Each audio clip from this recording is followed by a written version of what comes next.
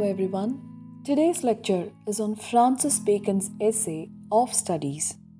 Francis Bacon was one of the leading figures in natural philosophy and in the field of scientific methodology in the period of transition from the Renaissance to the early modern era.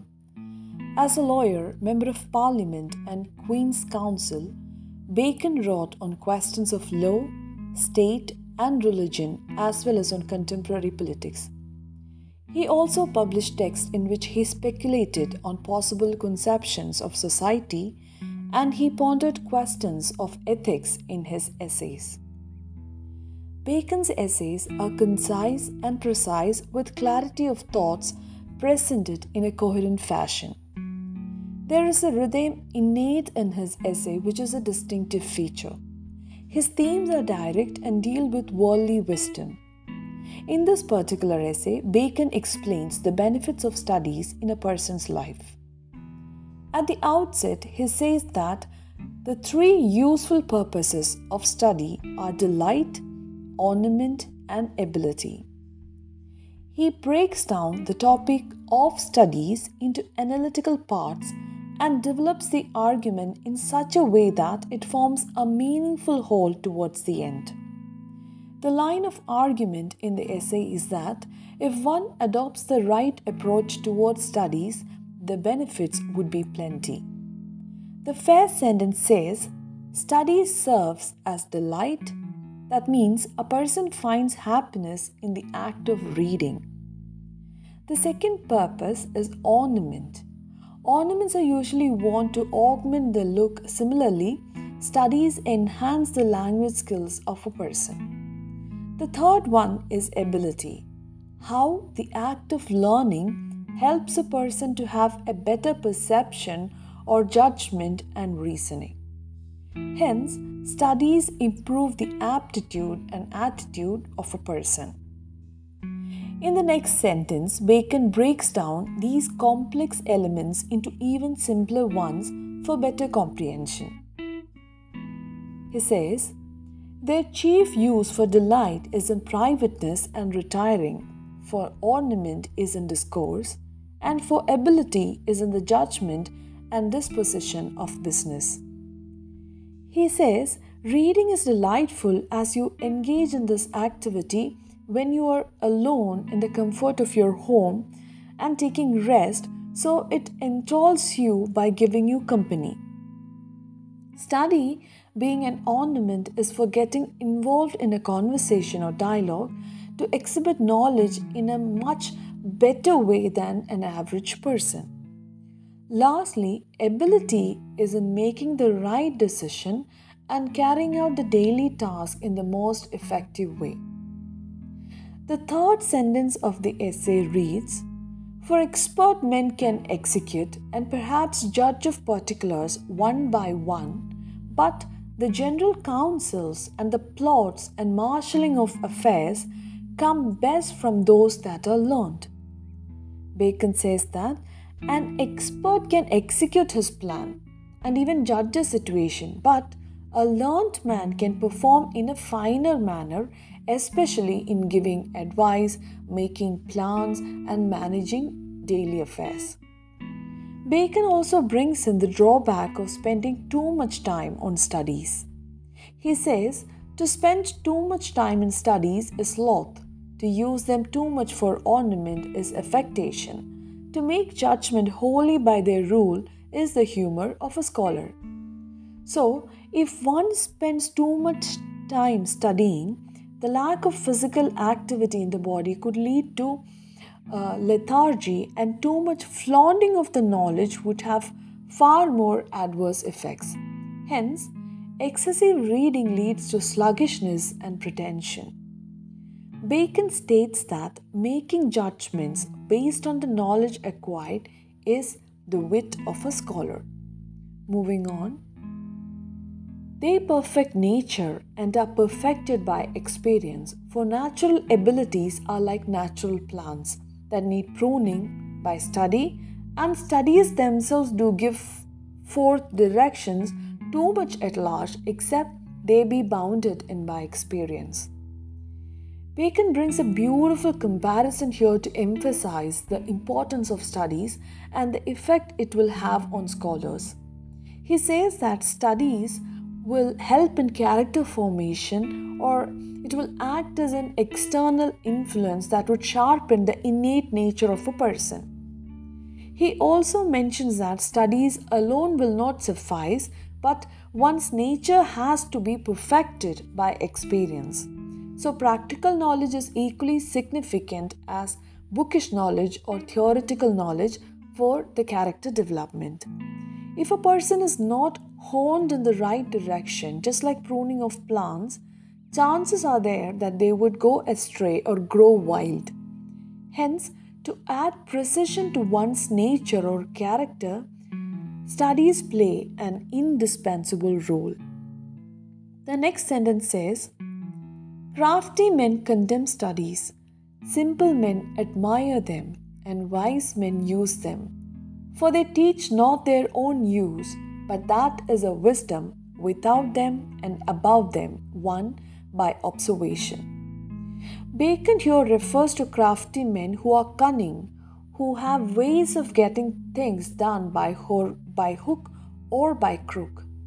They condemn studies as they do not understand the value of it. Simple men, on the other hand, value studies to a great extent. And there is another category, wise men, who utilize the wisdom they have acquired in solving life's myriad problems. Moving on to the next sentence. Read not to contradict and confute, nor to believe and take for granted, nor to find talk and discourse, but to weigh and consider. Bacon warns the readers that they should not read for the sake of winning an argument, a pointless argument, nor should they read and blindly follow the book or read for engaging in discussions, but the reader should analyze the situation and act accordingly, for which reading is essential or quintessential. He elaborates this point further. Some books are to be tasted, others to be swallowed, and some few to be chewed and digested. That is, some books are to be read only in parts, others to be read but not curiously, and some few to be read wholly and with diligence and attention. Bacon discusses in detail how one should approach the books for reading. Based on the content of the book, the reader should employ the best method to attain knowledge from the book. Some books are only meant to be tasted.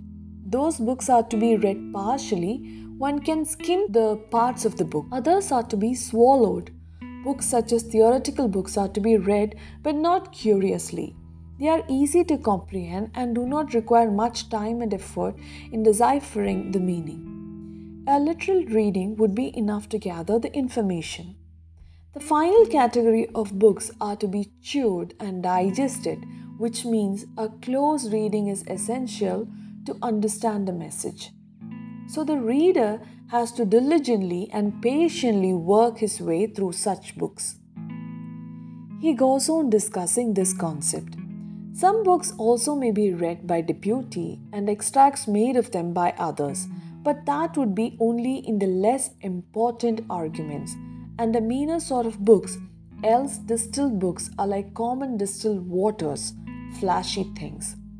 Bacon here suggests that we can study abridged versions and summaries of less important books. These books are like distilled water, just flashy or empty things which will have no in-depth meaning or life's lessons to be imbibed. Bacon then discusses the benefits of studies. Reading maketh a full man, conference a ready man, and writing an exact man. Reading adds perfection to a man's personality. Reading provides a reader with knowledge to face the world in any grave situation. Discussions with fellow men broaden the horizons of knowledge as the reader gets different perspectives on the same subject. Writing is the advanced skill among other language skill sets, and when one acquires the ability to write, he becomes proficient. Bacon then moves on to discuss the benefits of studying different subjects. He says, histories make men wise, poets witty, the mathematics subtle, natural philosophy deep, moral grave, logic and rhetoric able to content. Abion studia in mores, which means studies pass into and influence manners. Nay, there is no staunt or impediment in the wit, but may be wrought out by fit studies, like as diseases of the body may have appropriate exercises. So if a man's wit be wandering, let him study the mathematics, for in demonstrations, if his wit be called away never so little, he must begin again. If his wit be not apt to distinguish or find differences, let him study the schoolmen, for they are simini sectoris, splitters of hairs. If he be not apt to beat over matters and to call upon one thing to prove and illustrate another, let him study the lawyer's cases. So every defect of the mind may have a special receipt. Through these sentences, Bacon is trying to state that the right study or the right approach towards study can change intellect, like a particular physical exercise is right for the distinct disease of the body. For instance, for a distracted mind, mathematics would be fit to improve concentration. Mathematicians focus and do not let the mind to wander, as one small error could lead to the wrong answer.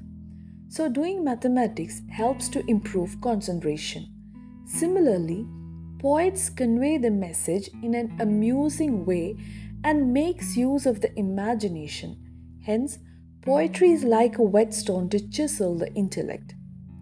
If the mind finds it difficult to judge between what is right and what is wrong, then studying the philosophers would be beneficial, as they are noted for their logical distinctions. Splitters of cumin seed, referring to those who are overly critical or pedantic. Modern uses hair splitters.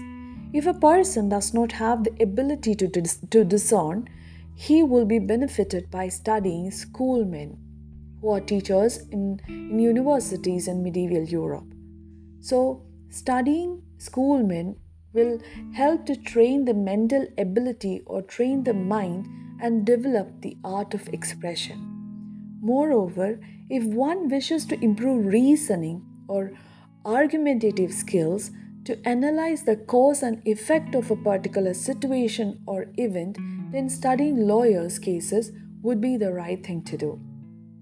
So Bacon concludes the essay by passing the verdict that for any flaws of the mind, reading has the right prescription. Thank you.